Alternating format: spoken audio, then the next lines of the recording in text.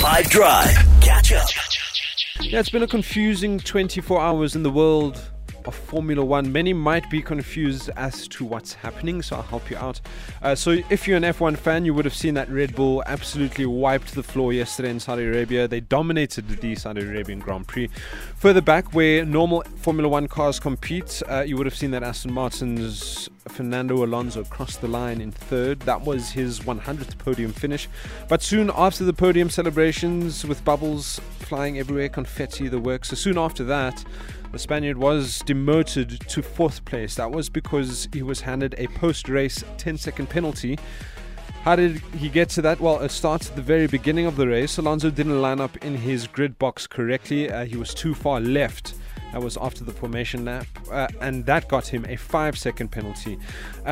So as he was serving the 5-second penalty on his first pit stop, the stewards judged that a mechanic touched the car with a rear tire jack before the 5 seconds had elapsed.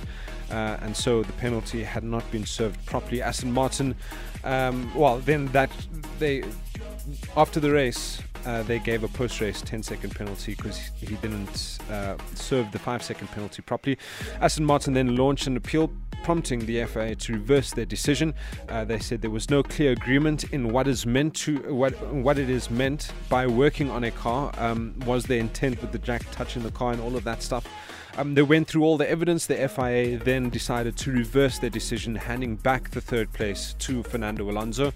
When the decision was still up in the air, Alonso didn't quite mind that he was demoted to 4th place. He said that he was on the podium taking the pictures and celebrating with all the bubbles. And so it was a good moment for him, and that after that he gets to keep that moment, and that moment keeps meaning as he was re-awarded 3rd place. That's what I have for you today. If this were a real bit of extra time, this is when the referee blows the whistle because it's finished. Catch up from some of the best moments from the 5 Drive team by going to 5FM's catch up page on the 5FM app or 5FM.co.za.